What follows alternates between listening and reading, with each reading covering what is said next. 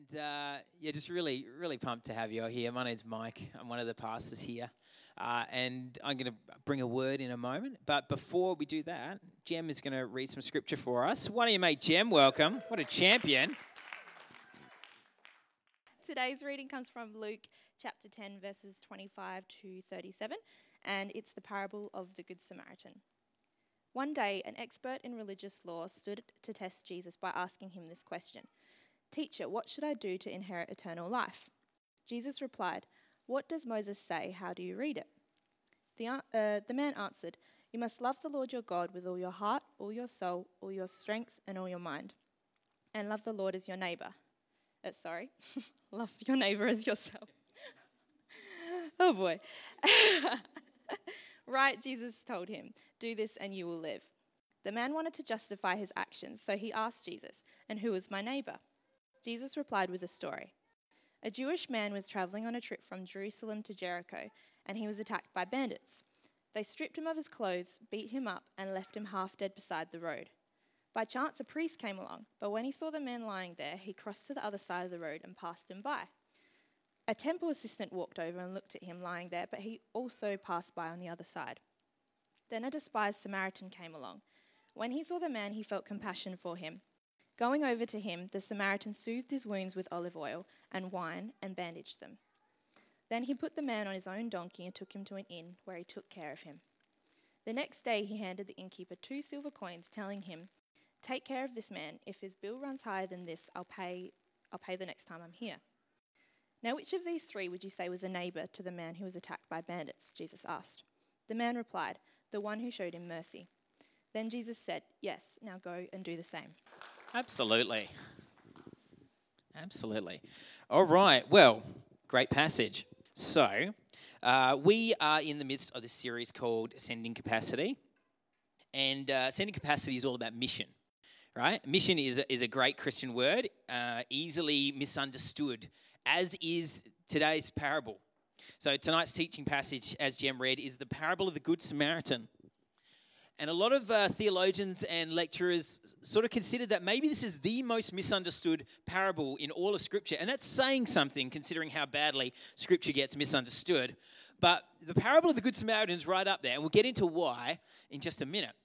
But before we do that, Ascending Capacity is built around the idea of what does it actually mean for us to live on mission. It comes from this quote from the author and pastor Rick Warren, who says that a church's health is not defined by our seating capacity, but by our sending capacity. And what he means by this is if we fill up this room with 150 people and we have to go to a second service and third service, that's all well and good. But unless the mission of God takes root in our hearts and sends us out into the world, prompted and inspired by the Holy Spirit to do the works of God, then we kind of miss the mark. And so we're exploring this idea, and we're using the rubric from a scripture in Acts chapter 1, verse 8, which is in the New Testament, which helps us understand that Jesus told his disciples to go out to Jerusalem, Judea, Samaria, and the ends of the earth. And you can kind of use these to represent different areas. Last week I talked about Jerusalem. You can find that on the podcasts. Shout out to Jacob, who does a great job getting our podcast sorted. What a guy. And you'll find that already up on Apple Podcasts and Podcast Republic and all the good places. This week I'm talking about Samaria. What does it mean to be on mission to Samaria? Now, I'll unpack that in a second. I want to go through in about a minute the parable of the Good Samaritan and just explain anything that might be slightly confusing. So Keith, if we just whip up the passage behind us again, can we just go back to that first one? Okay. Expert in the law, you can just call that a lawyer, all right? I'll be using the word lawyer, but effectively that was someone who was an expert in Jewish law. So they asked Jesus a question. Keeping on going, Keith, what is written in the law? Jesus asked him a question back. Yep, keep going. You're going, love the Lord your God. Right, he gives them the great commandment. This is a really, really good answer. Keep going. And then Jesus tells him this story because Jesus rarely gives people a straight answer. He likes people to find out the answer for themselves. And so Jesus gives him this answer, and it's confusing. It's about this guy who gets injured, and 2 people potentially come to help, and then they cross the other side. And what's so stunning about this is these are people who were involved in the Jewish power structure. They are both involved in the temple. One of them is sort of a worship leader, and one is kind of a worship assistant, and not like musically, but in all of worship in the temple. And so then along comes this Samaritan, this good Samaritan. And if this is your first time in church or not, you've probably heard the phrase Good Samaritan because it just lives in the popular lexicon, right? It basically just means someone who does something nice. Would that be fair? That's kind of how we understand it. Like, oh, a Good Samaritan just bought my coffee today. It's like, okay, I think that's a fair jump from the original text, but still. And so this Good Samaritan comes along, does something well, and the idea is that we are meant to understand what it means to be kind. However, I want us to take this phrase, parable of the Good Samaritan, and just put it out of our minds tonight. And I want you to think of it as the parable of the three questions. The parable of the three questions.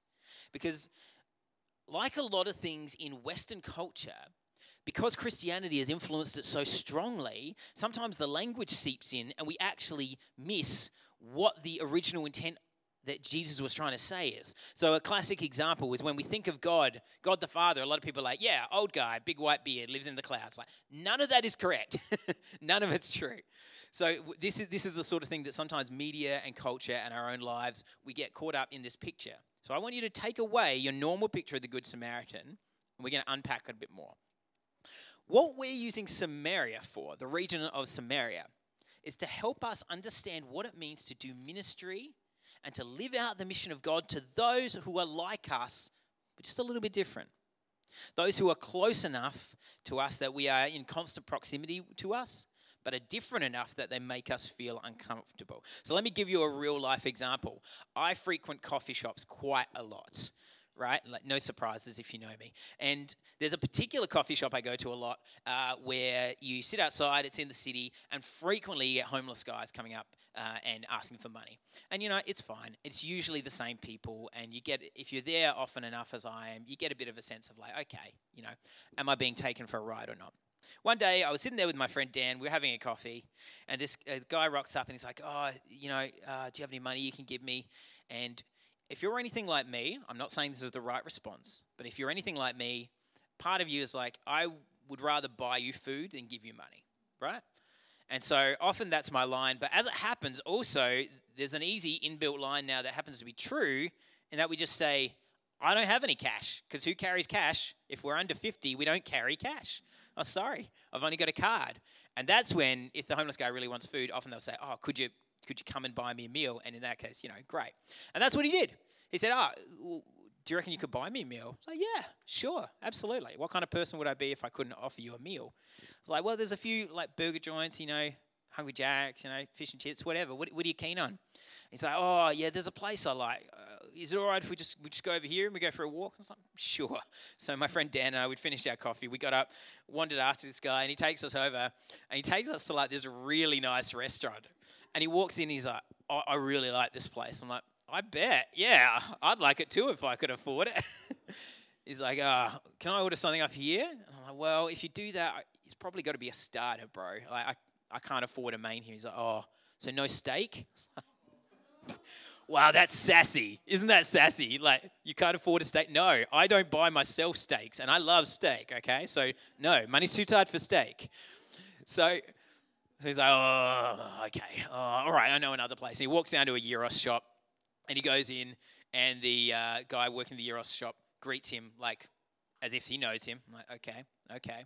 And he orders a gyros with the lot, and I was like, okay. And he's like, hey, drink as well, right? And I was like, absolutely. Grab a drink. So he goes to the drink fridge, grabs a drink, brings it out. And my mate Dan is just looking at me like, who is this guy? Like, how much is he going to ask for one of your children? I'm like, mate, he'd have better luck with that, I reckon. But no, well, it depends on the day. And so anyway, as I'm paying for it, I look at the owner of the gyros shop and I'm like, does this happen a lot? And he's like, oh yeah, every day. I'm like, okay, I've been taken for a ride here. That's fine. But of course, the point is not whether I got taken for a ride or not. It's that here is a man who is hungry and he's being fed, right? So it doesn't actually matter whether he's quote unquote taking advantage of me, does it? The point is he's hungry and he's being fed. And in the Gospels, again and again, you hear Jesus cry, to feed the poor, feed the widow and the orphan and the alien, the foreigner, as it's put in those terms.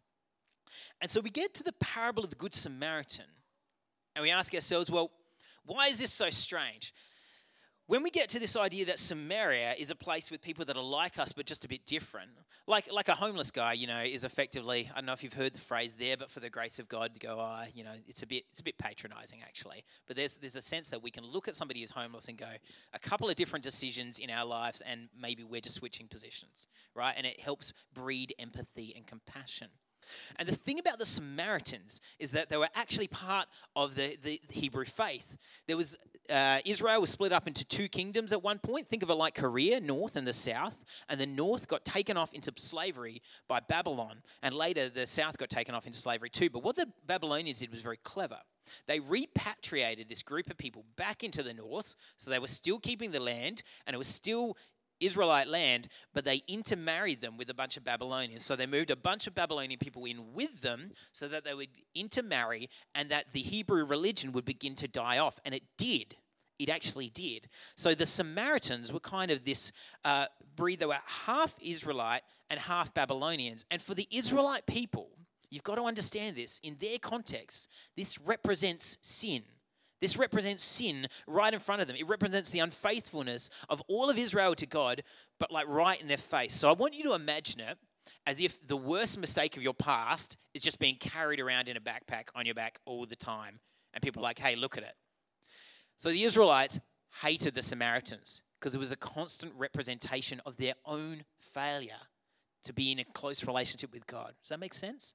This is why the inclusion of a Samaritan is such a bomb in Jesus' story. We know that the broader message of this story hits home. The obvious message of the story is compassion, right? And we know it hits home because the disciples in the first 2 centuries, you read from Christian authors and non-Christian historians that the disciples are known for the way they loved people, for their charity, for their grace, for their generosity. And so Jesus wants to tell us about this, but he wants to tell us more. So I'm going to take you through these 3 questions now, and they're going to help you understand the true heart of God for your life and also Jesus' desire for our sense of mission to Samaria. Is that good? All right. All 3 questions come from the text. And the first question is the obvious one. The first question you need to ask yourself in this text is, who is my neighbor? Everybody say neighbor. Okay. Who is my neighbor? And this is the question that the lawyer uses. And we think, okay, fair question. Who is my neighbor? Because when we think of neighbors, we think of the people either side of us that we put up fences to avoid talking to, right? Those are our neighbors. But in Jesus' day, the message was far broader. And the reason this question kind of sucks is because the lawyer is somebody who is an expert in Hebrew law. What does that mean? All right, Old Testament, a whole bunch of law and prophets and wisdom writings and histories. And somebody who was an expert in the Hebrew law would be expected to know the Torah, the first 5 books of the Old Testament in the Bible. So not the New Testament, Matthew, Mark, Luke, and John, the Old Testament, Genesis, Exodus, Leviticus, Numbers, Deuteronomy. They would have known that off by heart. They would have been able to recite that in Hebrew. And if you don't know the lyrics to the 2nd verse of Advanced Australia Fair, just think about how hard that would be. All right? Yeah, something, so across the seas we come, whatever. Radiant Southern Cross, is that the 2nd verse? Oh, man, we don't know. Everybody's silent. God bless Australia. And so this lawyer not only knew every part of the law back to front, he knew the nuances of it. And so the Hebrew word that Jesus uses, taken from the Old Testament, okay? So this isn't about translation. This is about the original context. Right back is the word that means neighbor. And about half the time that you read that in the Old Testament, it means neighbor. And then about another quarter of the time, it means somebody you've never met before. Somebody you have no idea who it is, like a stranger. And then about the other quarter of the time, it means like a close friend or a husband or a brother. And one time it's even translated as lover. So basically this word neighbor could mean somebody who is very close to you and in the nearby proximity, or somebody who you've never met before, or somebody who you're really intimate with. And that covers everybody, right? Like you don't know them or you do know them or you're very close to them. Yeah, that's everyone. That's everybody. So when the man asks, who is my neighbor, he's being facetious. He knows the answer. But he's trying to force Jesus into a corner. He's trying to trip Jesus up. Spoilers, that never goes well for the people who try and do that. So Jesus turns around and he goes, all right, here's this story. And the clear message that comes out of this story is about compassion, right? Compassion is a critical quality. Who is your neighbor? Jesus tells a story that at the end of it, radical compassion reigns. But it's a little more complicated. We'll go into the complication in a minute. I want to take us into our own context for a minute. If the message is about compassion, and it's about compassion in a cross-cultural context, and it's about compassion with people that we are in close proximity to, but not always comfortable with, I want to suggest two groups of people that we as Encounter Church need to really pray about and seek God about how we minister to and love. And I want to suggest that those two groups of people are Indigenous Australians and asylum seekers. Those two in particular. There are many, many groups that need love, that need prayer, that need support, that are worth praying for and getting your hands dirty and getting involved in. And God might be prompting you even now about some of those groups. But here's why I believe these two groups are really important. It's got nothing to do with political or social issues. I don't know how comfortable you are with language like First Peoples or what you think about people coming in on boats. Right now, I'm not interested in that. What I'm interested in is that when I meet Jesus face to face, I don't think he's going to ask me, how well did you protect Australia's borders? I don't think he's going to ask me, did you make sure Australia Day stayed on January the 26th? But I think he is going to ask me how I cared for those who are taken advantage of, who are vulnerable in our community and broken. And if I'm going to stand with integrity before Jesus and say that I did what I could to support them, I need to find out a way to support Indigenous Australians and asylum seekers in particular. Because our asylum seekers are over there on Nauru and on Manus Island. They're under the stewardship and protection of our government, which means really us. We elect the officials.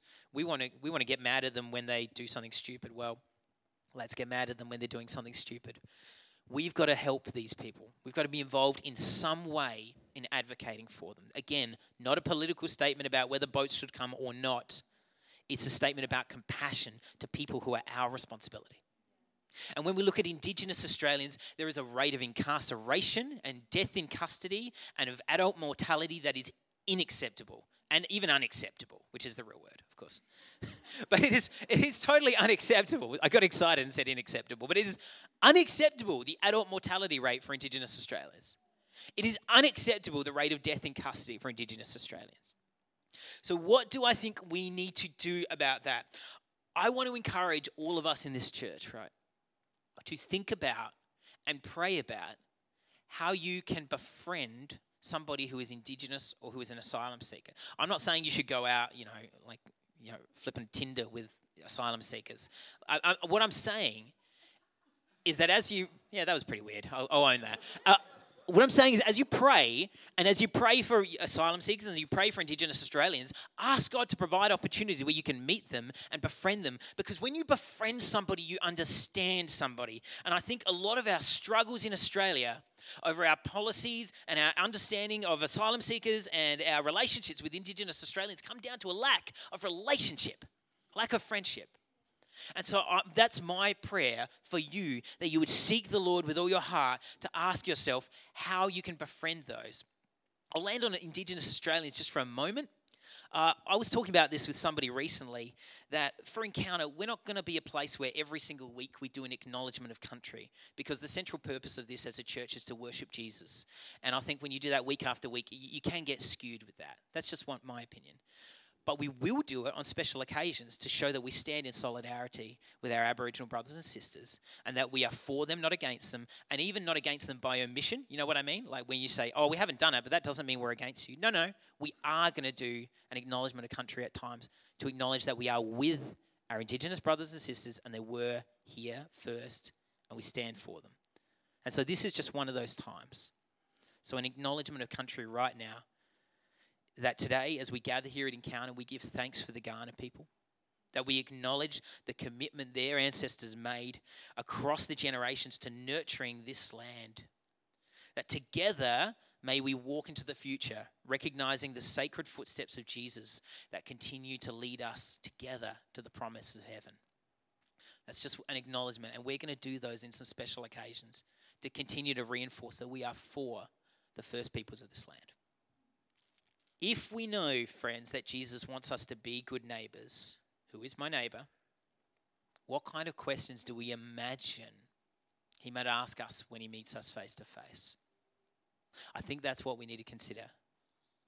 And I actually want to go a step further, because Brant Jones, I remember a sermon that he preached once, the Rev, great friend of ours, and he said, he was talking about loving your enemies and praying for your enemies. And he reminded us that you need to pray for your enemies and love your neighbors. But the thing about when you pray for somebody is you begin to love them. And so your enemies become your neighbors. And that's always stuck with me. If you feel uncomfortable about asylum seekers or Indigenous Australians, and it may just be because you haven't had much experience with them, that's okay. Pray for them and it will begin to change your heart, I promise. That's my challenge to you. How might Jesus be challenging us to show radical compassion? By asking, who is my neighbor? But that is only the first question we ask ourselves. The second one is more important than compassion, yes. And that is this. At the end of this parable, Jesus asks, who proved to be a neighbor to this man? The first question is, who is my neighbor?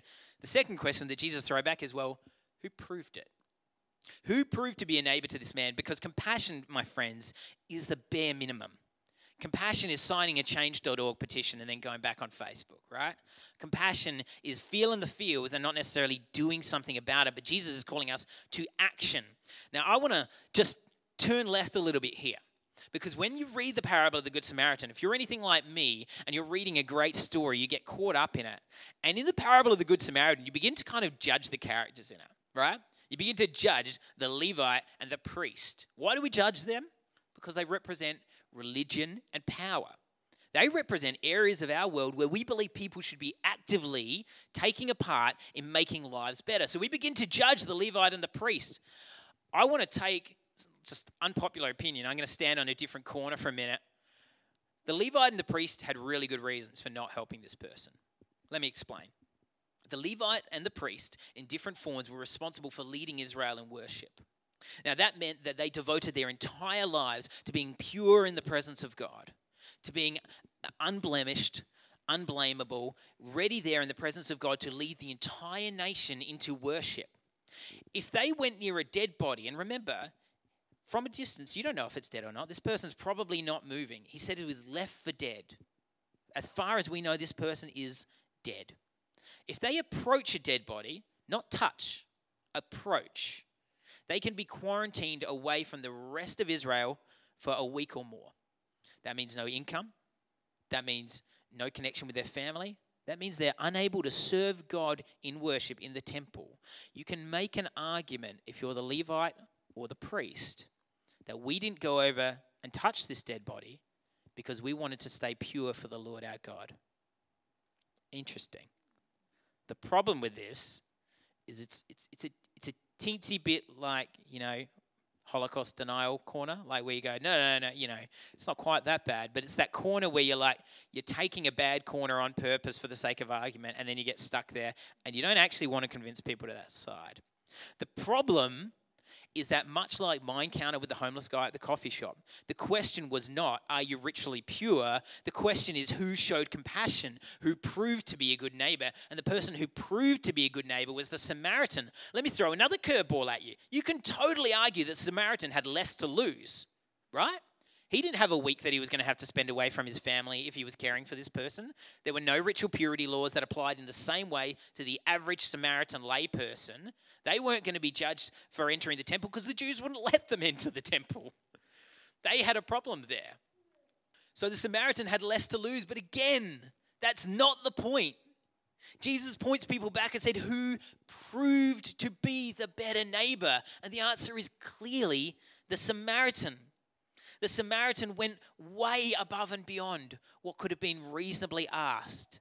The 2 denarii that it says that he gave the innkeeper to care for the person, our best estimate is that is between 1 month and 2 months worth of rent and food. That's a lot. That's a lot more than here's a 20 in an Uber ride, see you later. That is a lot, above and beyond. It says he gave him his donkey. That means he walked. He walked while this person rode on a donkey. He tended his wounds himself. You could make the point that the Samaritan had less to lose, but that isn't the point. That might be helpful, actually, just in this day and age as we argue with each other from across the room. What is the point? Let's just ask ourselves on that next time we're on social media. What's the point of this argument? I want to give 3 really quick tips about being good neighbours. The first is this: if you want to prove to be a good neighbour, cross the road. Actually cross the road. Get in and amongst people. Get into an uncomfortable situation, because the first step into mission into Samaria is the willingness to engage. That's a heart decision, and then you've got to get across there. And the second tip is this: get your hands dirty. Get involved with people's lives. When you get involved with real people, things get messy. You will get your hands dirty. The third tip is this: be willing to sacrifice. Does that mean money? Yes, but that's probably the least of your sacrifice. Does it mean time? Yes, but emotionally, to invest in a relationship with somebody, that's a big investment. That means you have to emotionally go all the way in and say, I care for you enough that if something happens to you, I hurt. That's the investment you'll be making when you're willing to sacrifice for the Samaritans, for those who are similar but different to you. And the final tip to go along with it is pray. Ask God to bring into your life, like I said before, people who are like Samaritans to you, people who are similar but a bit different, just similar enough, but just different enough. They're the people you need in your life. They're the people we need in this church to keep us on our toes for the mission of God. I just want to share a story with you, and then we'll start finishing up. Jen and I have always prayed stupid prayers like, God, please bring uncomfortable people into our lives. God, please bring people into our lives that we're forced to be on mission to. And the problem with that is God hears our prayers and answers them.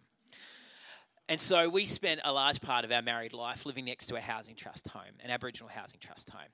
And in it was this Anglo guy and his Aboriginal partner, and every now and then kids would be back and forth. It was a house which was known for some domestic violence, and then because of the domestic violence, the Aboriginal lady used to frequently, when she was just fed up with her partner, just call up the cops, claim domestic violence and send him off to jail again. Both of them not amazing human beings. Frequently, you got people getting absolutely hammered over there all hours of the day and just screaming and yelling and cursing all through the night. So when you got small children growing up and you're trying to help them walk in the way of Jesus, or even just be nice citizens in general, not exactly what we have in mind, especially because it often happens at 1, 2 in the morning. And so over the years, we built up relationships with these people, and we found, honestly, it was the lady that gave us the most trouble. She was really difficult. When she was sober, she was lovely, but she wasn't sober very often. One night, she's up and she's screaming and she's cursing, and it's about midnight, and I was just fed up. I'm like, Jen, I'm going to go over. I'll have a chat to her. And Jen's like, yeah, all right. We're kind of in that phase, like, do we call the cops and ask them to keep the peace? Or do we, as neighbours, go over and extend our peace? It's like, all right. Now, that sounds very nice when I say it that way, but really, that night, I was just like, I just want them to shut up so I can go back to sleep. Yeah? I'm just being real with you guys here. I'm not trying to put on a show. So I wandered over in the fanciest trackies I had, and like really not particularly fazed because I'd had this many engagements with this woman by this point. And I wandered over to ask her to be quiet. There she is. She's screaming at her son. I know her son as well. And so I wander over and I start talking to her. And then she screams and drops to the ground. And I turn around and her son's pulled out a knife on her. And all of a sudden, without any thought process or intent, I'm just standing there in the gap with my back to this woman, my hand on her shoulder, protecting her from her son looking to attack her. This person who has caused me grief, who is as close to an enemy as this middle-class white boy really gets. And I'm standing in between her and her attacker. Because that's what it means to prove to be a good neighbour. I didn't do that with any intent of heroism. It's just kind of happened. But it happened because I allowed myself to be in her life. It wouldn't have happened if I called the cops from afar. Now, I suspect nothing would have happened. There was a lot of empty threats happening in that house, and everything was fine. He put his knife away and swore a bit and wandered off. But there was something in that moment, like even in that moment, I found myself thinking, how am I in this place? How am I here, standing in the gap between this lady who's caused our family a lot of pain, a lot of frustration, and her son? And relationship is the answer. Who proved to be the better neighbor? Jesus challenges us deeply on compassion in these stories. And the parable of the 3 questions, he challenges us to ask the question, who is our neighbor? He challenges us to ask the question, who proved to be the good neighbor? But there's a third question, and classic Jesus. The third question is the most obvious question. It's the one that stared you in the face the whole time. This is not like Bible college. I've had to unravel 10 layers to get to the question. It's your classic bait and switch. Because when you read a story like this, you get involved in the story. And if you're anything like me, you read it and you put yourself in the position of one of the people. And probably more than likely, you've realized that in this story, we're not meant to be the Samaritan. Okay? Maybe that is who you affiliate with, the person who shows compassion. That's all right. But we're not the Samaritan in the story. Maybe you're like me and you read this story and your instinct is that you're like, oh man, I need to think more about who I'm a good neighbor to. I am like the priest. I am like the Levite.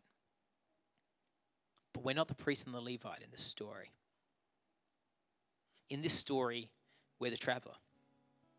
We're the one who was left for dead on the side of the road. Because what might have crossed the lawyer's mind and what might have crossed your mind in all of this is, as Jesus says back to the lawyer, this is a great answer. If you perfectly love God with everything in you and you perfectly love everyone in the world with everything in you, you'll have eternal life. What might cross your mind is this thought, I can't do that. I can't do that. That's impossible. But with God, all things are possible. And in this story, you're not meant to envision yourself as the saving Samaritan come to do a great work. And you're not meant to envision yourself as the Levite and the priest who went past, not because they were evil, but because they prioritized something else above compassion. No, in this story, you're meant to affiliate with the traveler, the person who's just been going through life in their day-to-day, has just been trying to get through and has found themselves beat up and ruined and left for dead on the side of the road, without answers, without a sense of where to go forward from here. Jesus is the Samaritan in the story. Jesus is the one who crosses the road from heaven to earth to be physically present with us, the broken traveler.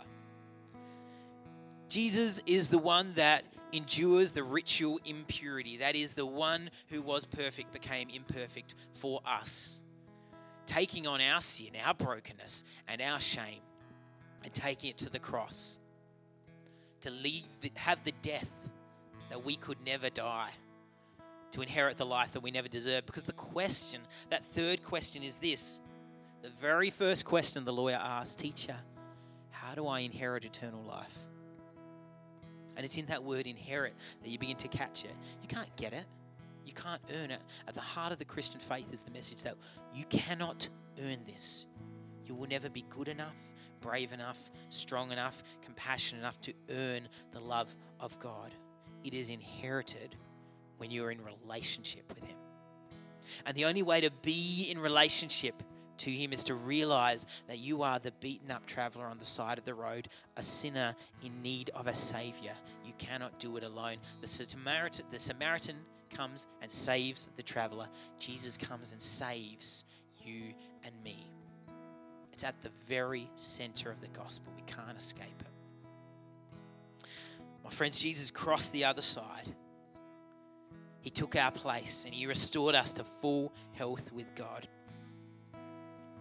And the final question, the most important question, teacher, how do I receive eternal life, is simply this. Recognize your need for a Savior. Recognize your need for a Savior. Encounter, you will only begin to truly walk with God when you recognize just how vast your need for a Savior is. If you're wondering why you've been going through life and struggling to get it all done, it's because you need a Savior. If you've been wondering why your best laid plans keep breaking down, it's because you're trying to do them in your own strength. If you're wondering why you don't feel like you have any strength, that's because Jesus is calling you to rely on God's strength, not your own. You are more broken and sinful than you could possibly conceive, but you're actually more loved and accepted than you ever could dream possible. That's the mystery and beauty of the gospel of Jesus Christ.